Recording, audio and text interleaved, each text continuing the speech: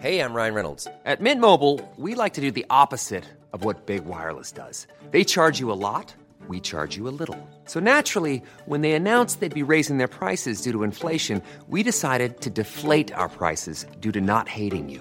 That's right. We're cutting the price of Mint Unlimited from $30 a month to just $15 a month. Give it a try at mintmobile.com/switch. $45 up front for 3 months plus taxes and fees. Promo rate for new customers for limited time. Unlimited more than 40 gigabytes per month. Slows full terms at mintmobile.com.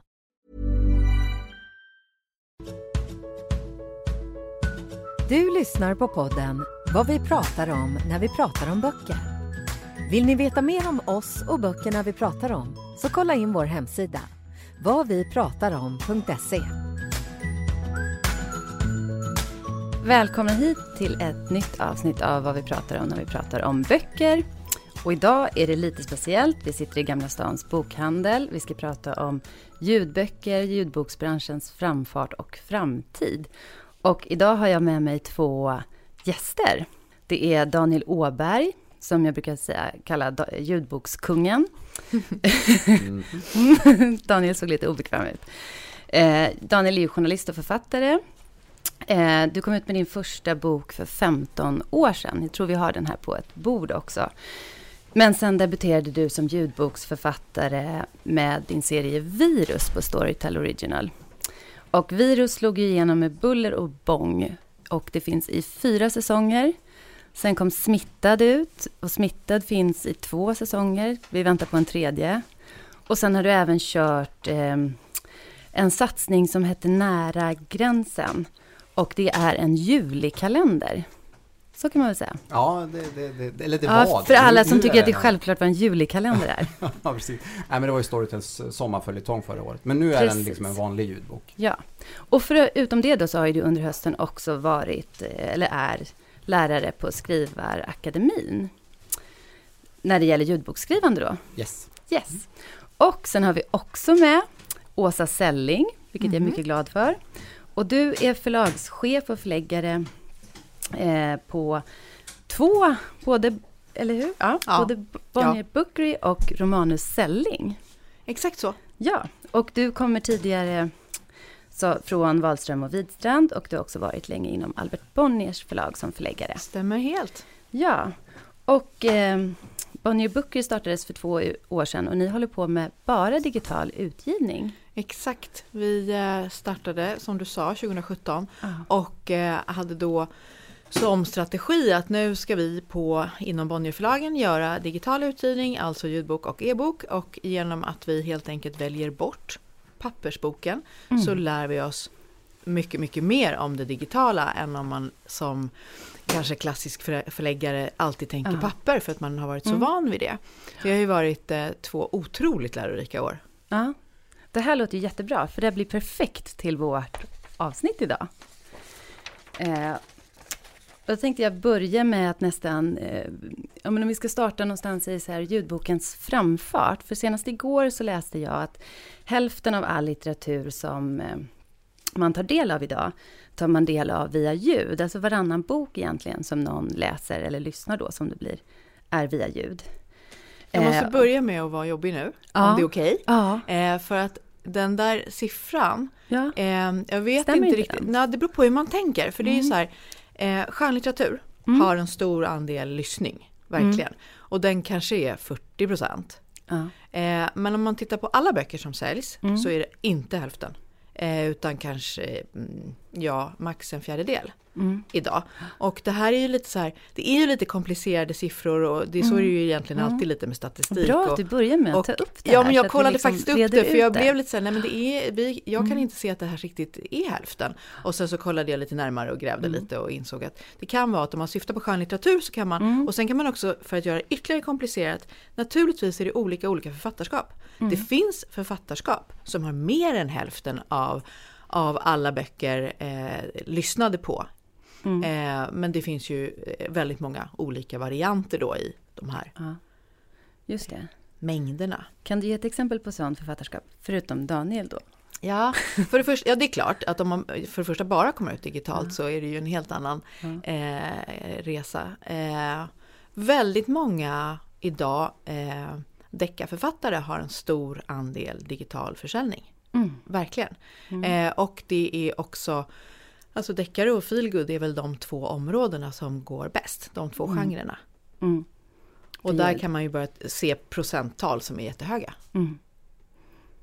Men man måste tänka liksom fackböcker. Nej, det funkar inte i ljud på alls samma sätt. Och barn är också ett område som inte än så länge har tagit fart. Det är liksom, nu börjar det hända och det kanske kommer hända mycket mer. Men det har inte hängt med i den här vuxenskönlitteraturvågen som har varit i lyssning. Och det tänker man ju spontant är lite speciellt eftersom min bild är i alla fall att många barn lyssnar eller liksom har ett vana att lyssna. Man läser mycket högt för barn och barn lyssnar ju på ljud eller så på bibliotek eller i skolan eller sådär. Så beteendet ligger ju liksom närmare, tänker jag spontant. Ja, jag håller med om det. Jag tror att det är en krass förklaring.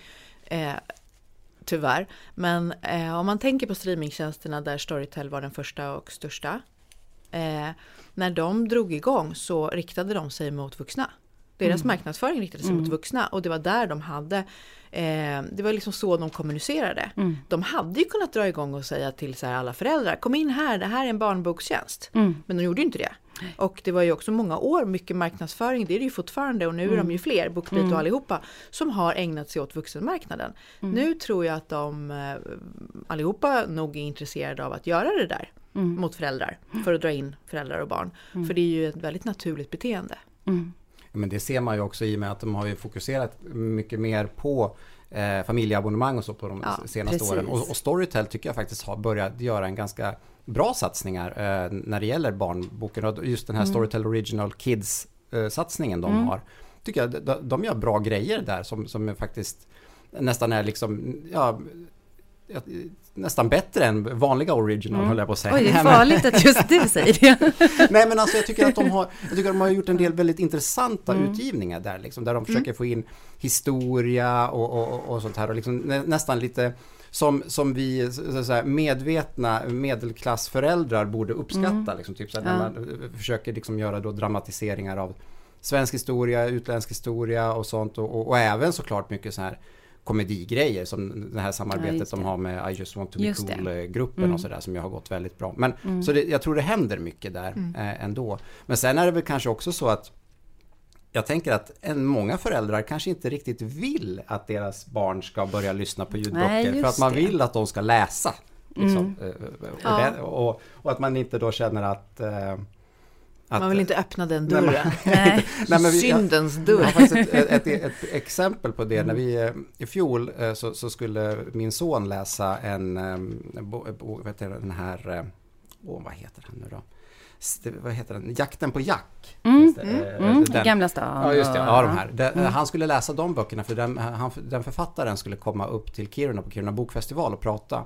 Och då tyckte vi att men det är ju jättebra om du läser några av de böckerna först. Och då skulle han göra, och de fanns som e-böcker på Storytel. Men han upptäckte ju väldigt snabbt att de ju såklart också fanns som ljudböcker på Storytel.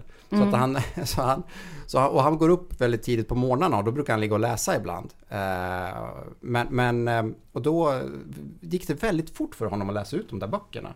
Och då upptäckte vi att han hade ju liksom lyssnat på allihopa istället. För han hade ju sett att men det stod ju lyssna istället för att läsa där. Om man bara klickade på knappen. Så då var det ju liksom, då gjorde han ju det för det var enklast. Liksom. Och det, Blev du lite arg då? Nej, men det var ju så, nej men vadå? Det var ju inte som att jag hade sagt att du måste läsa dem. Du får inte trycka på lyssna-knappen. Liksom. Och han gjorde ju det som var bekvämast för honom. Så att det är ju, men jag tänker att det ändå kan finnas en liten rädsla. För jag menar, barnen av idag ägnar ju redan väldigt mycket tid åt att titta på YouTube och TikTok och allt vad det är. Så att då kanske man vill att de ska pappersläsa. Och inte ljudboksläsa eller vad man ska säga. Och jag tror du har rätt i det, men jag tror att det finns en rädsla, eller har i alla fall funnits en rädsla för ljudboken, att den liksom skulle vara lite sämre, för att om man tänker på barn som behöver lära sig att läsa, så är det klart bättre att läsa än att lyssna. Men jag tycker att det är så dumt också, för att det finns barn som absolut inte vill. Och det finns både små barn och det finns tonåringar som absolut inte vill läsa en bok. Och om man då säger, du måste läsa den här boken, du ska inte lyssna på den, nu är det det som är regelverket, då tror jag att man kan tappa dem helt istället. De bara, böcker, skittråkigt, jag kommer inte hålla på med det. Medan lyssningen kan ju vara istället ett så kallat insteg till tyngre grejer, ni vet. Och det är ju allt vi vet är ju att få argument till barn. Ja, exakt. Så jag tycker verkligen att man måste släppa det där med att det finns något som är bättre och något som är sämre. Vi blir väl alla, vi tänker jag som jobbar med böcker eller som läser böcker och gillar böcker, vill väl egentligen bara att så många som möjligt ska ägna sig åt böcker. Ja, och precis. inte det där som du pratar om. Det finns ju hur mycket som helst underhållning där ute som är inte böcker. Ja, men precis. Jag tänker mer så.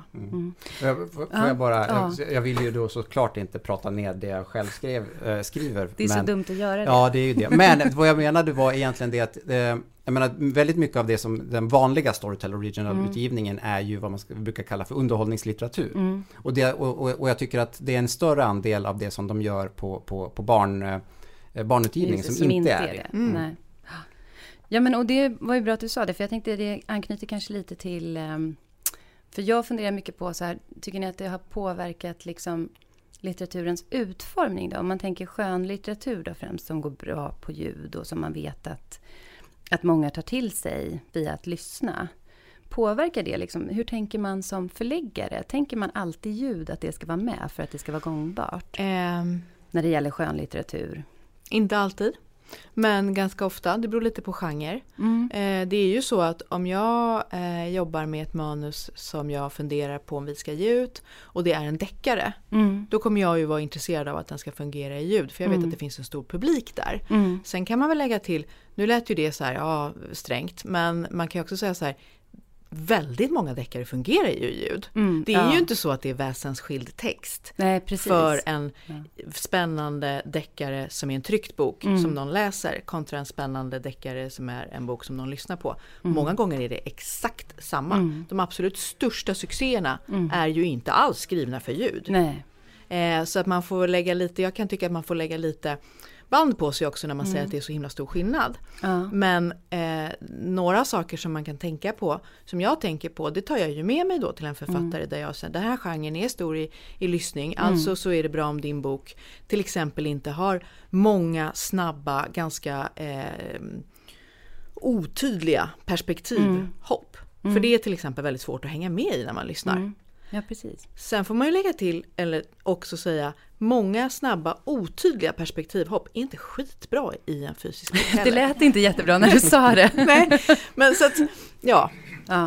Nej, men jag tänkte vi ska komma tillbaka till det lite också, hur man ska tänka om man skriver för ljud, eller vad vi tror funkar för ljud och sådär. Men för det som man också tänker då, är det liksom öppna ljud upp för andra former som är svåra att ge ut i tryckt form. Alltså jag tänker kanske på kortromaner eller andra typer av format. Du, Daniel, skriver ju liksom serier uppdelade i 10 avsnitt till exempel.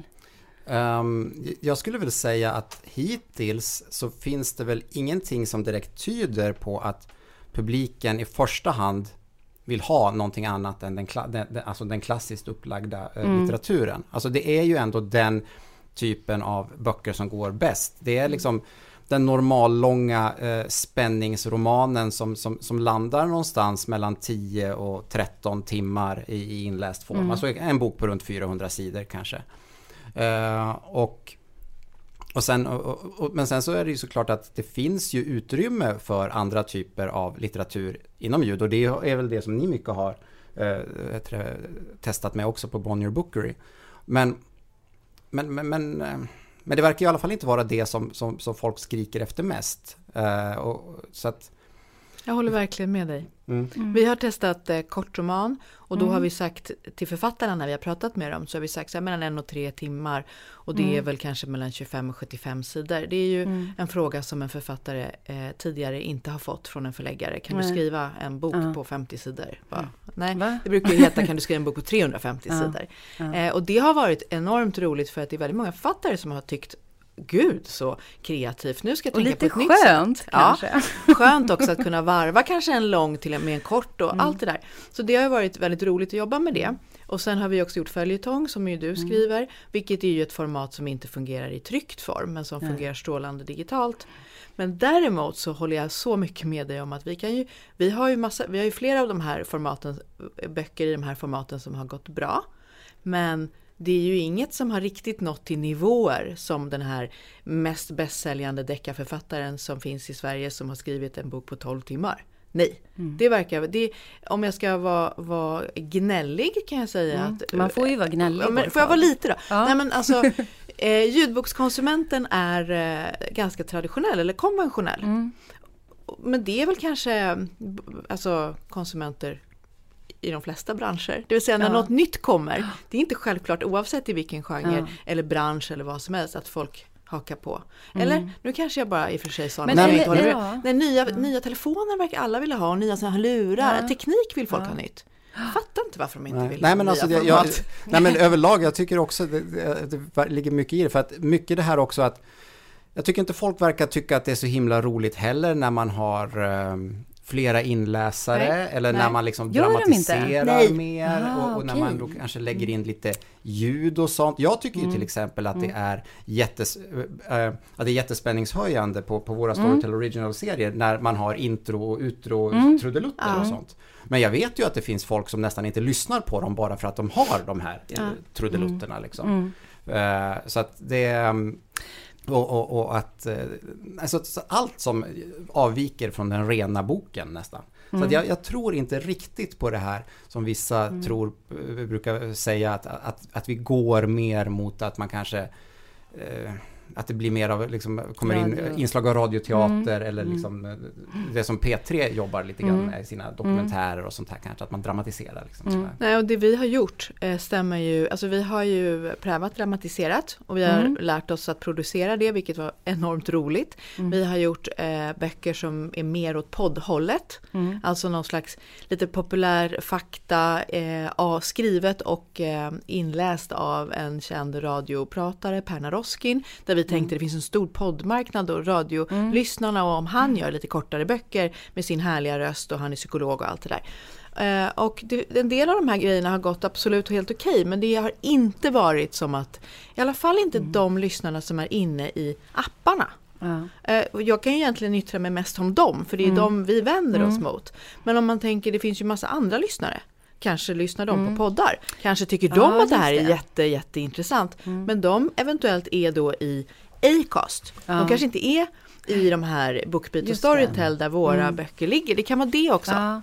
Men jag måste säga, flera röster eller dramatiserat ser inte ut som att publiken vill ha. För jag tänker ju lite också när jag hör er resonera att det liksom kanske handlar om många av dem som jag till exempel jobbar med ett gäng kvinnor i 55-årsåldern ungefär. Och de lyssnar otroligt mycket och lyssnar ju brett, men lyssnar väldigt mycket på deckare.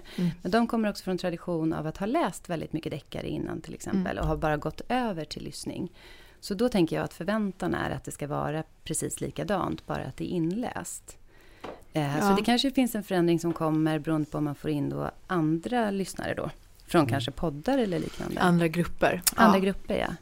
Men jag tror att det kanske faktiskt att det här liksom bara är en överföring till hur vi i Sverige, liksom vilken typ av litteratur som går hem här överlag. Jag menar, vi har ju väl aldrig varit särskilt intresserade av kortromaner eller noveller i Sverige, känns det som. Utan det är ju på samma sätt som man kanske inte är det... Jag menar, just det här liksom, just kortromanerna, det här novella eller vad man kallar det på engelska liksom, det funkar ju i de anglosaxiska länderna, men här är det nästan ingen som ägnar sig åt det liksom. Och likaså är det ju väldigt få som gör en braksuccé med noveller. Och jag menar, även i de anglosaxiska länderna så är det mer av att man har flera inläsare på böcker och sånt, och att man kanske, jag tänker till exempel som den här Waking Gods-trilogin. Den på svenska så är den inläst av en författare, och den engelska, där har de 3 eller 4 olika röster som läser liksom. Och den är jättebra i den engelskspråkiga versionen, tycker jag. Och det är inte alls lika spännande i den svenska. Men jag tror inte att det liksom, jag tror inte folk skulle vilja ha den på det sättet i Sverige, tyvärr. Alltså, Men vi har ju några exempel. Och bland annat klubben som står här är ju ett exempel med flera röster. Men även Mattias Edvardsson, en helt vanlig familj. Den har 4 va? 3. En för varje. Och den har ju blivit emottagen positivt och gått bra. Så att jag tror att man kan nog våga på de böcker som passar för det lite försiktigt. Men om man har flera röster, musik och typ dramatiserat, vi har gjort en sån, då tog man ju liksom allt på en gång och då kanske det blev lite, då kanske det faktiskt blir lite för udda. Jo, nej, visst. Ja, för jag har lyssnat på båda de, klubben och en helt vanlig familj. Och på en del andra där det har varit kanske 2 olika perspektiv, en man och en kvinna. Och då tycker jag att det har passat jättebra att ha liksom en manlig inläsare och en kvinnlig som varvar och sådär. Och det Marianne Cedervall gör ju så. Jag har ju det i sina de här i sina deckare. Där har de ju också med de 2 rösterna liksom. Ja. Men jag tänkte, eftersom du ändå nämnde klubben, är det roligt att ta upp den. För det är ju liksom en annan typ av bok då, kan man säga. Som, om man tänker på vad du sa tidigare, Åsa, så är det kanske inte den primära liksom genren, eller man ska säga, som går speciellt bra på ljud normalt. Det är ju ska man kalla det reportagebok? Ja, eller? Det är det väl. Den är ju väldigt skönlitterär också. Som en bra beteckning. Ja. Vi kan kalla den reportagebok. Det är ju definitivt en fackbok. Det är ju absolut inte skönlitteratur. Det är ju inte de här genren jag pratade om tidigare. Precis. Väldigt dokumentär i många delar. Jag tror kanske att många av er som är här idag har läst klubben. Och kanske någon som har lyssnat på den också. Ja. Ja. Och den är ju, tycker jag har lyssnat på den också. Den är otroligt bra inläst, eller det är väldigt snyggt gjort. Och det är ju flera röster, och en del vittnesmål har en egen röst. Och, men den är verkligen speciell, men funkar ju otroligt bra för lyssning, tycker jag. Verkligen. Verkligen en bra. Tror ni att klubben på något sätt öppnar mer för facklitteratur eller för reportageböcker, och att man är mer då är man mer öppen för att man också kan ha fler röster, för att det liksom liknar det här dokumentära mer? Jag vet inte. Jag skulle ju önska att jag svarade ja. För jag skulle önska att alltså ju fler dörrar som öppnas, desto roligare blir det ju, tycker jag. Desto mer kreativitet kan vi få ha i vår bransch. Så jag skulle önska att jag svarade ja, men jag är trots inte helt säker. För vi har sett vissa fenomen på fackboksidan tidigare. Till exempel Mikael Persbrandts boken om honom. Den har ju också varit en sån här udda fågel, just för att den har gått så himla bra och inte i skönlitteratur. Och nu är klubben en sån också. Och då kan det ju vara mer att det finns vissa undantag som, men det behöver inte öppna upp för att massa ämnet, saker händer. Nej, jag är inte säker.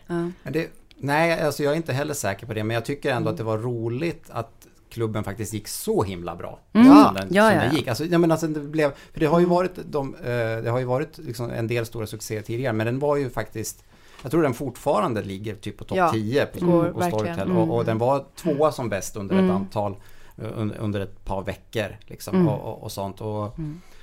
Men sen om man tar andra som har gått bra, till exempel som Tara Westovers, Alltid fått lära mig, den var ju en av de 10 mest lyssnade i fjol. Och men jag menar, vad de här böckerna har gemensamt är väl det att de är ju väldigt brett infångande, och de har ju liksom, jag menar, klubben är ju ett sånt liksom reportage som vi alla har liksom levt med under lång tid, om man ska säga. Alltså det har ju varit en sån otroligt omskriven grej, och så kommer den här boken som ju verkligen är så pass bra också, så det är klart att jag tyckte det var jätteroligt att den gick så himla bra. Och Tara Westovers bok är ju faktiskt nästan som en roman. Den skulle ju lika gärna kunna vara skönlitteratur. Bara det att det är en sann berättelse, eller vad man ska säga. Men sen även, vad heter den som ligger där nere? Ett jävla solsken till exempel. Ja, den har jag också lyssnat på. Den har ju gått bra som ljud. Och även Ålevangeliet har väl gjort det. Ja, absolut. Ja. Men jag kan också, man kan säga, när jag pratar om att jag önskar att jag kunde säga ja, det du var inne på lite grann förut, det är också så här att vi har ju haft en väldigt snabb tillväxt på grund av streamingtjänsterna, först och främst Storytel, där de har dragit in massa kunder som har lyssnat på massa böcker. Och då har det ju, alltså jag tänker att det fortfarande lite grann är absolut en marknad som förändras. För ju fler människor du drar in eller har som medlemmar, så desto fler olika smaker får du ju. Så att om vi börjar och tänker så här, nu kom det in massa människor som gillar skönlitteratur. När man fortsätter sen och drar in fler så måste det ju bli mer differentierat. Och då i den bästa av världar skulle det ju komma in folk som gillade inte bara deckare och feelgood. Det skulle komma in folk som ville ha böcker till sina barn såklart, familjeabonnemang. Det skulle komma in de som vill ha facklitteratur. Ett väldigt, väldigt bra sätt att lära sig någonting är ju att lyssna på tunnelbanan på något ämne som du vill lära dig av. Och då kommer vi ju, om det här händer, vilket jag hoppas, då kommer vi ju också ha en lite större bredd i lyssningen än vad vi har idag. Ja, och det precis. vore trevligt. Ja, men tänker ni på något sätt kring till exempel facklitteratur då, för att på något sätt dra in tänker ni redan där att det måste finnas en dramaturgi på något sätt som skulle kunna göra att det går att anpassa eller? Jag tänker så här att om det är en fackbok som man, ibland säger man att det här är en fackbok men man läser det som en roman, precis som du var inne på. Då är det inga problem skulle jag säga. För är det skrivet på det sättet då kommer det kunna fungera i alla format. Ja. Men alltså om man däremot ska göra en bok som verkligen är en bok där du ska lära dig någonting som handlar om ett specifikt ämne. Då har vi tänkt jättemycket på hur den ska skrivas för att den ska bli enkel att ta till sig. För att den typen av fackbok i papper kan ju ha allt från diagram till bilder liksom, eller vad som helst. Och det här är ju ett annat format. Och det häftiga med ljudboken är ju att man kan göra flera röster. Men det finns som då kan man ha olika perspektiv för att du har en man och en kvinna som läser. Där tillför ju formatet något. Men här pratar jag om en baksida. Du kan inte ha bild. Nej. Och då måste du ju tänka till igen. Vilket i och för sig är ju jätteroligt. För då måste du vara kreativ. Hur löser man den utmaningen då? När någon ska lyssna sig till den här kunskapen och inte läsa. Det är faktiskt lite samma även med barnböcker tänker jag. Där också illustrationerna spelar så stor roll. Och då tänker jag ju ofta att om man är barn så vill man ju både lyssna och typ kunna bläddra. Eller kunna nästan se bilderna framför sig. Att det känns viktigt liksom.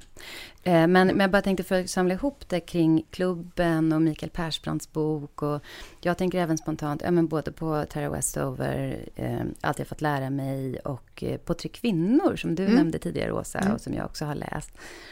Alla de böckerna tycker jag har gemensamt att det är otroligt välskrivet. Det är verkligen skönlitterärt. Språket och det dramaturgiska upplägget eller man ska säga är ju oerhört liksom... Det är väldigt spännande på något sätt i dramaturgin, även att det kan vara en personlig berättelse. Ja. Sen om jag får inflika en sak till gällande det där så tror jag också att det är en sak som behöver göras mer. Det är ju det att den här typen av inläsningen av de här böckerna måste uppmärksammas mer. Alltså, och jag menar, för att nu är det ju till exempel så där att när klubben recenseras i en tidning så står det ingenstans att den, nu är ju den ett dåligt exempel eftersom den gick så himla bra ändå, men ta Anna-Karin Palms Selma Lagerlöf-biografin som Anna-Maria Kjell har läst in. Och den är ju liksom jättebra inläst och den är liksom tjockt verk, 25 timmar lång inläsning eller någonting sånt. Och den har liksom recenserats brett och fått väldigt mycket uppmärksamhet. Men det nämns ingenstans att den här finns som ljudbok. Nej, precis. Så att jag har ju förfäktat att tidningarna borde börja liksom åtminstone notera det i sina recensioner. Eller när DN har den här topp 10-listan varje lördag. Att man lägger till. Finns den i ljud så bara skriv, finns även som ljudbok. Det är ingen som kommer att tro att recensenten har fuskat och lyssnat på den istället. Det är ingen prestige i det liksom att man måste... Nej, men alltså, Fast jag skulle säga, jag håller verkligen med dig och en observation jag har gjort, och det gäller naturligtvis inte alla, men väldigt många i vår bransch, kulturjournalister, finns, eller fler i vår bransch, lyssnar inte. Nej. Vi hade problem verkligen när vi ville prata med journalister om vår utgivning, framförallt i början, men jag skulle säga att vi kanske mer eller mindre tänkte okej, det här var svårt att nå fram med, så vi kanske inte bankar huvudet i väggen fortsatt. För att en del journalister sa bara, nej, skicka inte ljudfilen, för jag vet inte lyssning, jag kan inte lyssning, jag vill inte. Jag vill ha texten. Och vi bara, fast den större delen av publiken kommer lyssna på den här boken, så det är ju lite dumt då om inte du vill göra det. Och då har väl det varit en rädsla för att de inte riktigt har kompetensen. Och jag kan tycka, och det är verkligen liksom ett allmänt budskap, alla vi som jobbar med böcker måste tvinga sig, om man nu behöver tvinga sig, att lyssna. Vi måste ju förstå vad publiken gör, för att annars kan vi ju inte förstå hur vi ska göra ett bra jobb. Verkligen. Nej, alltså jag vet inte hur många gånger jag har mötts av det här. Nej, men jag kan verkligen inte lyssna. Alltså det går inte att lyssna. När du på, pratar? alltså. Nej, jag skojar. Nej, men alltså, ja, precis när jag pratar. Nej, men alltså, när man då hamnar i en diskussion om ljudböcker med någon. Ja, men precis. Och jag är sådär bara... Det är nästan den vanligaste responsen. Det kanske är också, vi är väl en ganska konventionell bransch. Inte bara våra kunder då, utan även lyssnarna och läsarna, utan även vi. Och många är ju kanske i branschen för att de alltid har älskat att läsa. Precis. Och så blir det då extra sen, men jag kan inte byta ut det här, för det var ju alltid det. Och jag menar ju, jag var inte heller en lyssnare från början, absolut inte. Jag var ju naturligtvis en läsare. När det här började hända så i början fick jag tvinga mig lite för att jag var ovan. Så är det väl i och för sig med allt man gör första gången. Ja, att man måste liksom öva lite. Det är inte så att det är jättesvårt, men de första gångerna man måste skapa sig helt enkelt en ny vana. I och för sig så är det ju svårt att skapa nya vanor, det vet vi ju med träning och allt det där som pratas om. Men det går, och det är inte alls omöjligt att bli en lyssnare när man har varit en läsare. Men man måste ju vilja, för annars kommer det inte hända. Precis. Och där tycker jag skulle vara jätteintressant om man i framtiden när böcker recenserades, att det stod både att de fanns för ljud och vem som har läst in dem. Ja, absolut. För det är också någonting som kan vara så otroligt avgörande, tycker i alla fall jag. När jag väljer bland om jag ska lyssna eller läsa på en bok. För det är nästan så jag väljer numera. Och då, om den är bra inläst, då kan jag välja att lyssna för att det funkar bättre i mitt eget liv. Alltså, då kan jag göra det på väg till jobbet eller sådär. Men om den inte är det, då vill jag ju läsa den. Så att det är ju helt avgörande. Och jag tror också att man skulle få in, till exempel då när det gäller fackböcker till exempel, så skulle man kanske, för det finns ju till exempel en ganska stor publik som lyssnar på poddar nu, när det är som kanske liksom så här historiska poddar eller liksom samhällspoddar och sånt. Och få in dem att börja lyssna på ljudböcker. Jag menar till exempel, jag lyssnar på en del historiepoddar och jag lyssnade även på Magnus Westerbros Svälten som vi fick Augustpriset i fjol, eller inte 2018. Och det var ju som Thomas Bolme hade läst in, och det var ju jättespännande, och det var ju precis som ett väldigt långt avsnitt av podden Historia nu eller något sånt här liksom. Alltså, så att det är ju den är ju man måste nog börja försöka få in dem lite mer, tror jag. Ja, precis. För där är det. Vad finns det för, har du några favoritinläsare? Ja. Man får svara sin egen. Nej, men jag är väldigt förtjust i de 3 som har läst in mina böcker främst. Det är ju Disa Östrand och Filomén Grandin som har läst in Virus och smittad. Och sen då har ju Lo Kauppi läst in Nära gränsen. Och jag tycker att Lo Kauppi är ju en väldigt speciell inläsare som har ju verkligen då gjort som med vad heter det, jag får ner till bror och vi får upp med mor och sådär liksom. Jag tycker liksom att har man som ju är böcker som folk verkligen har tagit till sig också. Så precis. Och hon så de gillar jag verkligen.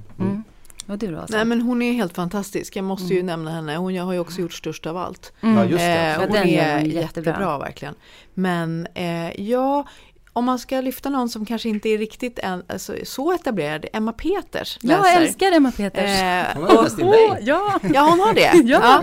Det var hennes första ljudbok också. Ja, för att jag tycker att hon har gjort väldigt bra inläsningar med ganska mycket också så här humor i rösten. Precis. Och ibland när man letar inläsare så är det ju helt olika beroende på vad det är för bok. Och därför, vi pratar ju väldigt mycket om det här när vi försöker hitta. Och just humorböcker eller roliga böcker har jag inte tyckt har varit jätteenkelt, för de flesta inläsare har ganska är lite mer low key på något sätt. Och då har Emma varit jättebra. Ja, jag är ju superpartisk, men jag älskar ju verkligen Emma Peters inläsningar. Vad bra att jag sa det då. Ja, verkligen. Så behöver inte jag säga det. Men jag håller helt med. Jag gillar ju Niklas Engdahls inläsningar också jättemycket. Jo, men han har en bra röst, absolut. Det finns ju väldigt många duktiga inläsare. Nu skäms jag ju eftersom jag inte kommer ihåg exakt vad hon heter, men som inte har läst in så himla många böcker, men som bland annat läst in Sara Bergmark Elfgrens Norra Latin. Nina Salvani, heter hon så? Just det. Hon är superbra. Ja, den verkligen. är ju perfekt. Hon borde läsa in många fler böcker än vad hon har gjort. Och då frågar jag dig, Åsa, vad gör man om författaren själv vill läsa in sin bok? Ja, ibland så kan det vara så att man säger, gud vilken bra idé, så gör vi. Ja. Idé om det är Mikael Persbrandt. Ja, eller Perna Roskin. Eller, vi har en hel del exempel där vi verkligen ville ha det. Katarina Wenstam läste in sin bok sist. Hon var hennes krönikesamling som är så enormt personliga. Det kändes helt rätt. Men ibland kan det vara också så att man säger, vi är inte helt säkra på det, men vi gör ett test. Så att man gör ett inläsningstest och lyssnar, och sen så är det ju så här, man får väl diskutera det hela. Det är klart att det kan vara känsligt om vi skulle säga så här, nu har du gjort ett test och vi tyckte det var jättedåligt och författaren själv tycker det är jättebra, det blir ju ingen bra diskussion. Nej. Men däremot är det så här att läsa in en lång bok, det är också faktiskt tar det ganska lång tid. Så det är ju inte heller, det är ju lätt att kanske säga så här, ja jag vill det, men det är inte alla som har förstått att då får du nog kanske avsätta 1 eller 2 veckor, för du kan inte läsa hela dagen, det orkar ingen, du tappar energi i rösten, och därför så är det ju kanske lite större jobb än man också förväntar sig innan. Men det har ju faktiskt, tycker jag, funnits lite grann av en trend att en del kanske lite mer litterära författare har fått läsa in sina böcker själva på sistone. Jag tänker som Agnes Lidbeck till exempel har ju läst in sina egna böcker. Och Ednan av Linnea Axelsson, alltså fjolårets.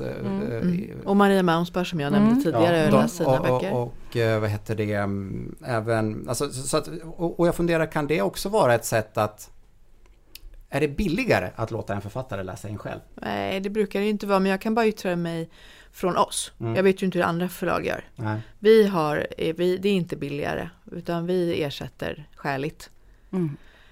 Men det kan ju vara andra förlag. Jag tänker också till exempel Nora Brinn är också inläst av. Men som sagt, andra förlag kan ju göra på ett annat sätt. Och då kanske det är så. Tänker ni någonsin att man skulle kunna läsa in en bok med fler, nu blir det såklart en ekonomisk fråga, men med flera olika inläsare, just för att lyssnarna kan ha så starka preferenser? Om man tänker som Stefan Sauk till exempel, som vissa älskar men andra inte alls älskar, och då är det jättesvårt att lyssna på 14 timmar med Stefan Sauk om man tycker det är svårt. Och då tänker du att man skulle ha flera utgåvor? Ja, så precis. här kan du lyssna på boken liksom med Stefan Sauk, och här kan du lyssna på boken med Katarina Eberlöf. Exakt, till exempel. Förstår precis hur du menar. Ja, och nej, det är så pass dyrt att göra en inläsning. Så i dagsläget känns det faktiskt inte som, det ska vara svårt att lägga den typen av det blir en dubbelkostnad, eller om man skulle ha 3 varianter eller något sånt. Men däremot, jag kan inte låta bli att komma in på ämnet talsyntes när du nämner det här. För att jag vet inte om ni vet, men DN har både läst in många artiklar med inläsare, men de har också gjort ännu fler av sitt arkiv tillgängligt genom lyssning och talsyntes, vilket alltså är en datorröst som då läser upp artikeln för dig. Och i dagsläget är den tekniken, i alla fall på svenska, som är ju ett ganska litet språk och alltså utvecklas lite senare, inte jättebra. Till och med ibland ganska dålig. Inte speciellt bekvämt att lyssna på, men tekniken går jättesnabbt framåt. Ja, och det finns exempel på engelska som låter bra. Så att det kan vara som Siri liksom? Ja, och i det läget när det här kommer så kan man ju se en framtid där det är så här, jag kan välja hur som helst, för att det är ju inte en dyr kostnad på samma sätt då, utan det är väl bara du har betalat för någon mjukvara, antar jag. Alltså, vi säger att kanske din streamingtjänst har så, du kan välja. Och så får en man, en kvinna, men det här är inte skådespelare då, utan det är dataröster. Fast om man går ännu lite längre fram i tiden, så säg 15 år fram, så tror jag säkert att man kanske har nått så långt att man faktiskt kan beställa. Jag vill ha den här boken med Stefan Sauk. Eller jag vill ha den här med Jonas Malmsjö. Och så har de licensierat ut sina röster. Du skulle säga, så är Stefan Sauk en robot. Nej, men alltså, jag förstår. Och så har någon har helt enkelt skapat en slags kopia av deras röst. Och så förhoppningsvis har de då, som du säger, ett avtal med den personen. Så att de får betalt. Just det. För de har ju gjort så med... Det är ju någon av de amerikanska, eller vad säger de, någon av teknikjättarna, men Samuel L. Jacksons röst har de ju gjort. Alltså han har licensierat ut sin röst till någon av, om det är inom Android-världen. Alltså som Siri, fast liksom så att man kan ha hans liksom svordomar som svarar. Det vill liksom, man ju. Ja, nej, men alltså så att det är liksom, Ja, men är det någonting, jag får för mig att det kanske är en träningsapp, att du kan ha Samuel L. Jackson som skriker. Nu ska jag nej, alltså, det är snarare att det är en dataröst som gör hans, som han har liksom då på något sätt, som har använt hans röst till att liksom hitta på egna fraser och sånt där. Så att det är inte så att han bara har läst av. Men så det här skulle liksom kunna vara kanske en framtids om 15 år? Ja, eller jag tror det. Jag tror absolut att den tekniken kommer finnas snart. Sen vet man ju inte hur den kommer att användas riktigt. Men det är ju också, om vi säger att det är ju, alla böcker blir inte ljudböcker idag. Nej. Men om det här sker och det också får ner kostnaden, så kommer ju mycket fler böcker kunna bli helt enkelt lyssning. Det är ju häftigt. Om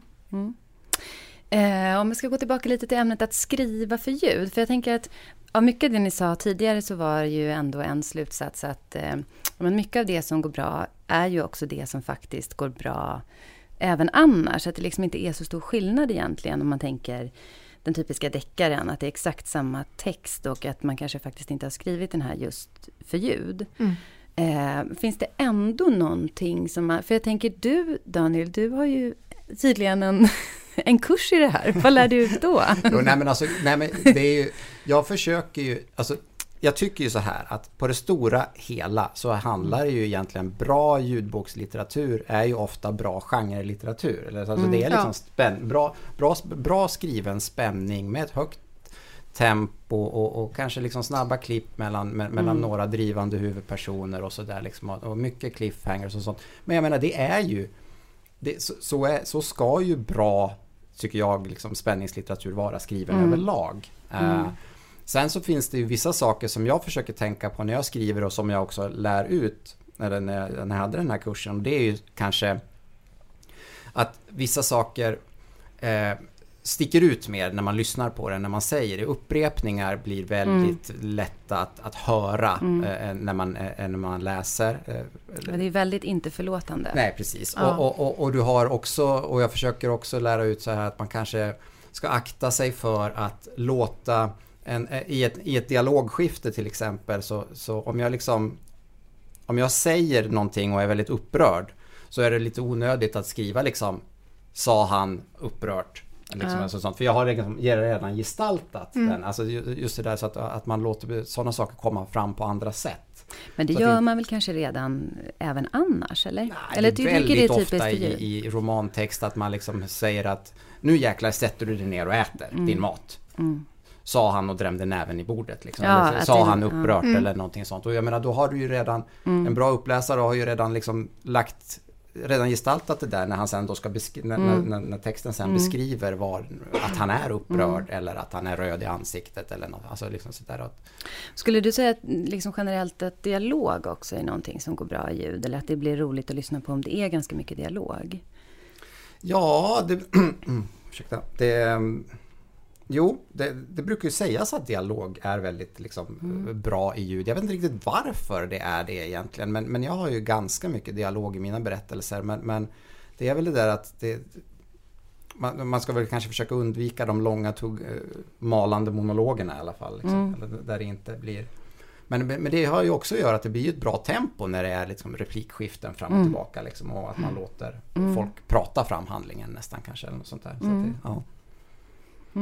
Jag tänker att jag kan inte låta bli att ta upp en sak som är jätterelevant för hur författare skriver idag, men som inte egentligen har med lyssning att göra, men som har med streamingtjänst att göra. Och det är när du är prenumerant på någonting, till exempel Netflix eller Storytel, spelar ingen roll, så är du en otroligt otålig och otrogen typiskt tittare, lyssnare eller läsare. Och det här, man kan säga så här, gud vad hemskt i bokvärlden, men tänk bara på er själva när ni letar liksom en tv-serie, man tittar en stund och sen bara tråkig, för man har ett otroligt urval och man har redan betalat. Och du har redan betalat, det känns som att det är gratis. Och om du hade gått och köpt den här CD-skivan eller hyrt den, vi säger förr i tiden när man tittade på saker, och du i värsta fall hade du hyrt Movieboxen också, heter det så. Men då hade du tittar ju igenom hela. För du har betalat nu och här. Och på samma sätt om du går och köper en bok i bokhandeln och så har du betalat 200 kronor, så kommer du inte ge upp på en gång. Nej men det är sant. Och därför de första 10%, starten, och det beror som sagt inte på att man lyssnar, det beror på att man är i en prenumerationstjänst. Och det måste vi alla liksom ta till oss, att så här beter sig folk. Och det här har vi vant oss vid, inte alls bara i bokvärlden. Och det kommer, tror jag, bara bli mer och mer. Vi kommer bara bli mer och mer vana vid det här. Att vi är otåliga. Vi tycker, det var tråkigt, nu byter jag. Och då måste du ju ha gjort något som gör att lyssnaren eller läsaren vill fortsätta. Så en hook liksom i början. Ja. Det är också en av de sakerna som jag tar upp i det. Men då brukar jag också nämna det efteråt, att det har ju faktiskt den omvända effekten också. Att i och med att vi inte har, vi är ju kanske också i en streamingtjänst mera benägna att ge ett osäkert kort en chans. Därför att för vi går inte in i en bokhandel som den här och köper en bok av en författare som vi aldrig har hört talas om för 200 spänn. För att vi vill inte lägga pengar på ett osäkert kort helt enkelt. Men i en streamingtjänst så kan jag kan väl ge den här 10 minuter. Och liksom. Det verkar ju vara en del som har gillat den tidigare. Och, sånt där, liksom. Och jag gillar ju den här inläsaren. Och så lyssnar man på den. Liksom. Vilket ju också kanske då har lett till att det har ju uppstått en del såna här ljudboksstreaming-fenomen. Alltså författare som har gått jättebra i ljudbokstjänsterna men som inte alls har gjort något avtryck som fysiska böcker. För att de är okända debutanter. Eller där har lyfts upp så här jättegamla böcker som helt plötsligt har fått nytt liv. Ja, du har helt rätt och det är jättebra att du säger det så att inte bara min negativa bild blev den enda. För att du har verkligen helt rätt. Det finns chanser att nå ut fast du är helt oetablerad. Med rätt genre, rätt omslag, rätt utgivningstid. Och det är ju jättesvårt i den fysiska världen. Verkligen. Så att, och som du säger, gamla backlist-titlar som har lyfts upp, lästs in, kanske nya omslag och så plötsligt på topplistan ligger 3 böcker som är från 5 år gamla och man blir förvånad och inser att men den passar perfekt för publiken. Och då kommer man ju också in till det här positiva med backlist. Ja. Att plötsligen så konsumeras böcker, lyssnas, spelar ingen roll, bakåt. För att allting finns. Medan innan det här hade hänt, när jag jobbade som förläggare så var jag alltid så ledsen över att det var 6 månader säger jag generöst, det kanske var 3 månader liksom. Och sen var boken död och då fick man i och för sig vänta, kanske man kunde få en chans igen med pocketen. Men det var verkligen så för att det fanns, bokhandeln kan inte ha hur stora lager som helst. Och nu ser vi ju en helt annan ekonomi som är naturligtvis är mycket tryggare för författare om man har skrivit 10 böcker och alla rullar någorlunda. Och dessutom får de en skön peak när det kommer den 11:e. Då har du ju någonting som du faktiskt lite mer tryggt kan leva på. Det gäller både förlag och författare. Så det är ju otroligt positivt. Ja, det måste vara en jättestor fördel liksom, att man kan ta hand om den här backlistan. En bok är ju inte dålig för att den är 1 år gammal. Nej, det är så sorgligt när böcker bara försvinner. Liksom. Vad har ni för era bästa liksom, ljudbokstips? Vad var det bästa under förra året och vad ser ni mest fram emot? Jag kan börja med vad det bästa under förra året var. Om ni får nämna 3 var. Oj. Ja, jag lyssnade på just Tara Westover förra året. Alltid fått lära mig. Precis, men jag lyssnade på den på engelska. Och jag vet inte hur den svenska inläsningen är, men den engelska var sjukt bra. Det var bara en sån härlig sommarlyssning.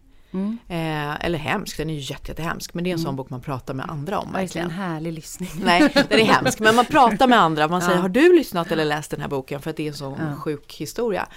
Sen så gav jag mig på för att jag av någon anledning, som man kan göra på semestern, att man känner att men jag vill inte lyssna på fler deckare nu. Kanske för att jag gör det ganska mycket i jobbet. Jag gav mig på Ormens väg på Hälleberget, Torgny Lindgren. Inläst av Torgny Lindgren. Oj. Ja, Jesus Christ vad bra. Okej. Verkligen en rekommendation. Bra tips. Ja. Då vill jag bara, alltså Torgny Lindgrens inläsningar är ju fantastiska. Man blir så varm när man lyssnar på honom. Även om när det är, jag menar, det är ju en ganska hemsk bok det också. Eller den är ju, gud ja. Så att, men man blir liksom, alla hans böcker, alltså man invaggas liksom i någon sorts mjukt material ändå, liksom. Alltså, men sen på topp 3, jag måste ju säga Klubben. Absolut. Jättebra bok. Jag hade ju också jag gjorde någon liten sammanställning för några veckor sedan och då var Tara Westovers, den svenska inläsningen av Katarina Cohen. Jättebra. Med på min lista där. Och även Klubben, som sagt. Jag tyckte också den var väldigt bra. Men jag tyckte faktiskt att Marit Kaplas egen inläsning av Osebol, alltså Augustprisvinnare, var jättefin.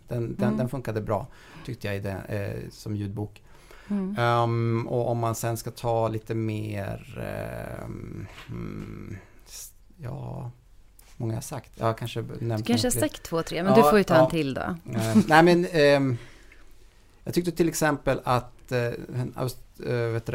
heter hon, Jane Harper, Australien. Hetta heter väl den scenen. Eller, nej, en förlorad man. En förlorad man. Hetta var den förra. Den tyckte jag väldigt mycket om. Den är ju inläst av Niklas Engdahl. Ja, just det. Som jag tydligen obsessar om nu. Jo, han har väl läst in dem tidigare också, tror jag. Just det. Den var otroligt bra. Yes. Men och är ju faktiskt också ganska lugnt tempo, tycker jag. Jo, den är ju det är ju inte absolut spänning och så, nej. Men det är absolut inte något högt tempo på samma sätt som mycket annan spänningslitteratur. Men det är ju just, men det är också den här, man får den här spännande inblickarna tycker jag i andra miljöer, liksom den här outbacken i Australien och sånt där. Det är fascinerande. Och jag menar, jag bor ju själv längst upp i nordligaste Sverige och glesbygd, men det här är ju verkligen en annan typ av utsatthet som de lever under där liksom. Och det är verkligen att har vi kraschar bilen här nu och vi inte då är det har kört. Då, lite vatten med och batteriet är slut, så dör vi liksom. Så det är inom 6 timmar. Ja. Nej, det var otäckt. Men och vilka ljudböcker känner ni, om ni får nämna 2-3 stycken som ni ser mest fram emot nu under 2020 som man inte får missa? Ja, alltså jag ser inte fram emot någon. Jo, så här, jag ser inte fram emot en specifik ljudbok. Jag ser fram emot böcker. Och sen såklart egentligen att man är så här, gud vad kul att den här boken kommer nästa år. Sen om jag kommer lyssna på den eller läsa, det vet jag inte, för det kan bero på, som du säger, om vad det är för inläsare, men för min del ganska mycket vad jag gör just då. Och vad annat jag har att läsa och vad annat jag har att lyssna på, lite så.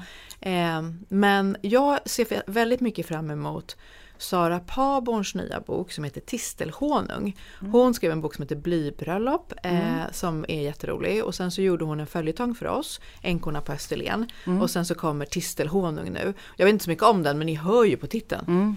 Jag tycker det är en fantastisk titel. Den måste ju bli den ser jag fram emot. Och sen så en annan författare som jag tycker väldigt mycket om är Anne Svärd, som kommer med en ny bok också. Och Vera var det förra året den kom? Ja, det går ihop. Men hur som helst, Vera var en av mina liksom, stora läsupplevelser. Så jag ser väldigt mycket fram emot hennes nya, vars titel jag inte har. Jag vet inte vad den heter, men det kommer en ny i alla fall. Kan man hålla lite span på den? Tittar du på mig? Ja. Nu tittar vi på dig båda två. Skräckslag. Nej, men gud, framtida lyssnare. Grejen är den att jag är sån här, i ljudboksapparna så kan man ju liksom lägga in kommande släpp. Och så får man upp en liten notifiering. Nu finns den här äntligen. Liksom, nu kan du börja lyssna. Och jag är jättedålig på att göra det där. Men jag har faktiskt gjort det på Anders de la Mottes kommande deckare. Jag har faktiskt verkligen gillat hans den här årstidsdeckarna som utspelar sig nere i nordvästra Skåne är det väl allihopa. Det är en väldigt fin trakt. Ja. Och jag har tyckt jättemycket om dem, och så jag ser faktiskt fram emot den sista nu som väl heter Vinterdåd kanske. Det är vinter i alla fall tror jag. Någonting. Och den kommer i mars tror jag. Så den kommer jag ju få en liten notis om att nu kan du börja lyssna. Så men är det så för dig då att du vet redan att den kommer jag lyssna på? Ja, men det har jag, det tänker jag nog nu. Jo, men jag faktiskt... Har du olika böcker som du lyssnar på och läser? Ja, det kan man väl säga. Jag har nästan slutat läsa deckare. Jag nästan lyssnar enbart på deckare och spänningsromaner numera. Och sen så läser jag den vanliga litteraturen, eller vad jag ska säga. Alltså den mer klassiska skönlitteraturen. Och fackböcker. Varför är det så då? Jag vet faktiskt inte riktigt. Men det har nog blivit... När jag lyssnar på ljudböcker så är jag väl lite av den här ljudbokslyssnaren som ljudbokstjänsterna försöker marknadsföra. Att man gör saker samtidigt. Den här typiska liksom, du kan göra det med att du diskar eller springer eller hänger tvätt eller vad som helst. Och jag gör väldigt mycket så faktiskt. Och då kanske det ändå är så att den typen av lyssning passar bäst. För jag brukar faktiskt lyssna på... De gånger jag lyssnar på lite tyngre litteratur, då är det nästan alltid när jag kör bil. Ja. För då är man liksom, då har jag inget annat än vägen att fokusera på och ljudet liksom. Och sånt där. Så att då går det. Ja, då. Ja, men jag förstår. Det är inte, alltså, det var egentligen jag var lite inne på att det där hur man lyssnar är ju en viktig faktor. Samtidigt som jag måste lägga till att det finns ju absolut deckare som är svåra att hänga med i. Det är inte så att alla deckare går jättebra när man hackar lök. Det kan jag tycka. Att man bara, nej men gud, nu missade jag helt. Vad gömde de kniven? Eller liksom. Men alltså blurben går jättebra när man hackar lök. Nej, men jag tror att faktiskt att jag kanske där då är lite mer så att i och med att jag ändå själv skriver och sånt och jobbar liksom lite grann inom den här genren, så är jag ganska duktig på att göra det som jag tror att inte så många ljudbokslyssnare gör. Att jag faktiskt spolar tillbaka. Och liksom säger att fasiken, där missar jag nu. Nu hoppar jag tillbaka 3 minuter och tar det här ordentligt en gång till. Liksom. Så att det... Ja, vi måste faktiskt börja runda av nu. Det har bara rusat förbi tiden. Jag tänkte bara ett sista tips då till en ljudboksmotståndare eller någon som säger så här, men jag lyssnar aldrig. Vad skulle ni föreslå den personen att göra för att liksom komma in i att lyssna? För det finns säkert de av lyssnarna till vår podd som också bara läser. Alltså jag säger som jag sa förut, det är bara att öva. Och jag säger också, när jag började så tyckte jag också att mina tankar liksom flöt iväg. Och jag tappade fokus och insåg efter ett tag att vänta, nu har jag inte lyssnat på 10 minuter. Jag har något som bara låter i örat. Men det var så, det jag försöker säga är att det var så i början, men det min hjärna har lärt sig. Att inte göra det. Och om man då bara lyssnar en kvart och sen stänger av och säger jag kan inte. Det räcker inte. Nej. Man måste ge det mer tid. Men sen öppnar sig en fantastisk värld. Säljer jag in det. Ja, men det gör ju det. Nej, men alltså jag säger exakt samma sak. Alltså jag var också otroligt skeptisk till att börja lyssna på ljudböcker när jag började 2008, 2009 eller något sånt där. Men när jag väl liksom började, jag tror det var Millennium-serien jag började lyssna på faktiskt. Alltså den gamla, eller alltså urböckerna. Och när jag väl då liksom började göra det så tog mig in i det. Sen så har jag aldrig slutat liksom. Så öva är tipset. Ja. Vi har ju lite publik här idag, så jag tänkte också att jag skulle passa på bara att fråga om det är någon i publiken som har en fråga till Daniel eller Åsa. Då får man ta den här framme.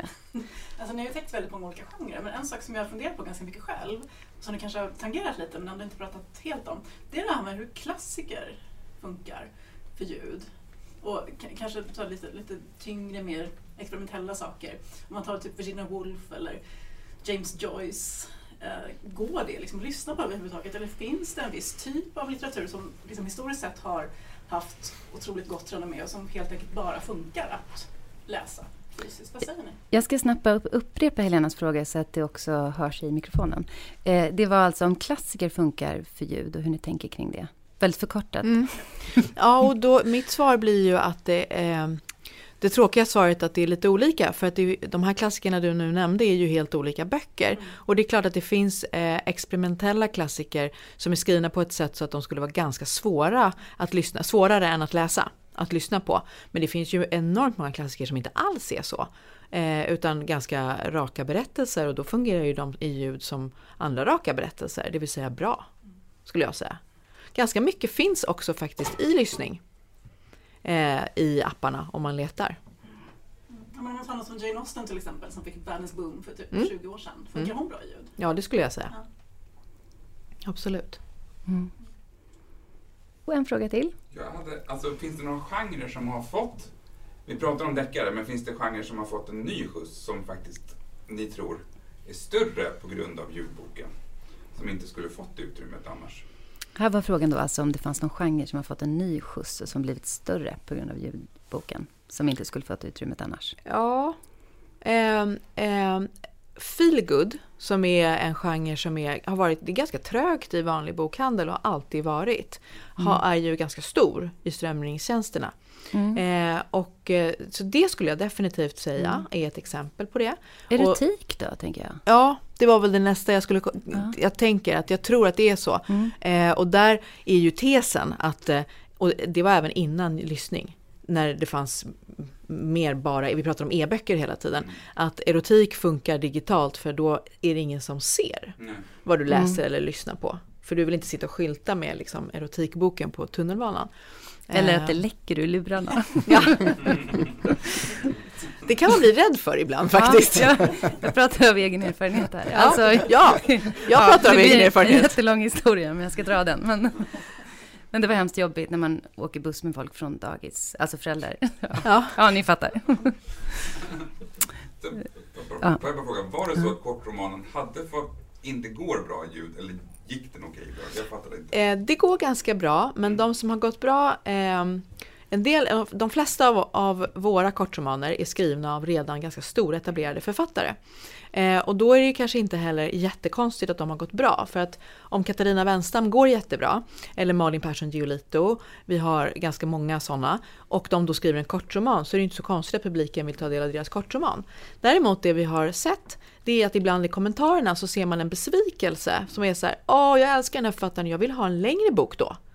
Och vi känner så här, fast den här författaren har inte tid att skriva längre böcker, eller skriver också längre böcker, men nu var det här det vi kunde sticka emellan med, och därför fanns det är liksom som det här är ett bonusbok kan man säga. Men det är klart att som läsare eller lyssnare blir du besviken, för du vill ha det långa av din älsklingsförfattare. Men att ge ut en kortroman av en helt oetablerad författare är svårt. Jättesvårt. Fråga här. Vilken dialekt skulle du säga är optimal för att läsa in böcker? Det var frågan om dialekt som är optimal för att läsa in böcker. Ingen aning. Jag tycker, nu nämnde vi ju Maria Maunsberg som läser, hon är från Lund va? Ja, Malmö tror jag. Malmö. Hon kanske är från Hör till och med. Hör. Hon läser i alla fall på sin skånska och det är jättehärlig lyssning. Men det är ju för att det passar på något sätt, den här historien är liksom hennes. Så det är ju inte så att jag alltid vill ha någon från Hör. Det är liksom vad som passar boken. Ja, men verkligen. Nej, men jag skulle nog säga att de flesta läser ju på en ganska neutral dialekt då väl. Och ofta är det ju så där att när de ska då dra till med dialekter så blir det ju ibland nästan lite konstigt. Jag tänkte till exempel som med den här Linwood Barclay som jag håller på att läsa nu, som Magdi Saleh har läst in alla de böckerna. Och varje gång det är någon som ska ha en lite mer... som kanske ska vara liksom lite lantis eller lite dum i de böckerna eller har, som kanske inte har helt ärligt uppsåt. Då börjar han prata göteborgska. Nej, det kan man ju förstå. Ja. Jag skojade bara. så det är liksom och det blir väldigt lustigt alltså, så att i den att det är liksom det sättet som han särskiljer dem så att Och så måste man ju verkligen behärska det, tänker jag. Jag tänker min egen deckarserie som utspelar sig i Skåne. Då fanns det ju... Jag tycker väldigt mycket om skånska. Så jag hade en idé om att det skulle vara jättefint om någon kunde få prata med skånsk dialekt. Men sen så kände jag så här att om man inte kan göra det perfekt, då blir det liksom pajigt istället. Eller nästan som att man härmas. Och då blir det bara konstigt. Hånar man. Ja, precis. Men det där är ju jättesvårt för att jag tänker till exempel som nu när Lukaupi läste in Min nära gränsen så fick jag och hon var extremt noga när hon ringde mig och frågade så här, varifrån kommer den här karaktären, varifrån kommer den och så här, okej, kommer han från vilken sida av gränsen kommer den här ifrån? Är hon från Luleå eller kommer den från Haparanda eller uppe från Pajala alltså så där. För att då skulle hon har ju själv rötter där uppe så hon vet ju hur folk pratar. Men sen var det ju folk som reagerade på den där lyssningen och sa, nej, så här låter det inte norrländska. Alltså det här är inte norrländska. För då har man... Och en egen bild av norrländska. Ja, men då är det så här, då ser man framför sig liksom någon sorts Västerbottens dialekt eller någon sån här ganska neutral, typisk norrländsk liksom pistvaktdialekt. Liksom. Medan det som man pratar där uppe i Norrbotten nära gränsen mot Finland är ju väldigt finskklingande. Men det var inte liksom alls vad de såg framför sig. Så det är ju svårt med dialekter på det sättet också. För att de kan ju få en del människor att liksom tycka att det är jobbigt att lyssna också. Så att, Man kanske lägger till för mycket. Som om man läst en bra bok och sen så kommer tv-serien och så blir man besviken. För de ser inte ut som man hade tänkt sig. Ja, men exakt. Det är ju faktiskt en väldigt bra liknelse tycker jag. Ja, där får vi nog sätta punkt då. Jättestort tack för att ni kom och gästade oss i podden. Tack så mycket. Jag brukar också säga det att för alla nu som lyssnar och som bara hör olika böcker nämnas och titlar och så har vi en hemsida som heter vadvipratarom.se och där kommer man kunna hitta alla titlar på det vi har nämnt i det här avsnittet. Perfekt ju. Ja, visst var det perfekt. Ja. Tack så jättemycket. Tack. Vi som är med i den här podden heter Anna Bågstam, Alex Haridi, Jenny Jakobsson, Pernilla Wellrath, Theo Bengtsson, Rasmus Klamas och Daniel Svärd. Vill ni veta mer om oss som är med i programmet så följ oss på Facebook. Där finns vi under namnet Vad vi pratar om.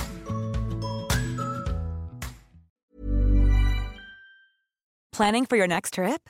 Elevate your travel style with Quince. Quince has all the jet-setting essentials you'll want for your next getaway, like European linen, premium luggage options, buttery soft Italian leather bags, and so much more. And is all priced at 50 to 80% less than similar brands. Plus, Quince only works with factories that use safe and ethical manufacturing practices. Pack your bags with high-quality essentials you'll be wearing for vacations to come with Quince. Go to quince.com/pack for free shipping and 365-day returns.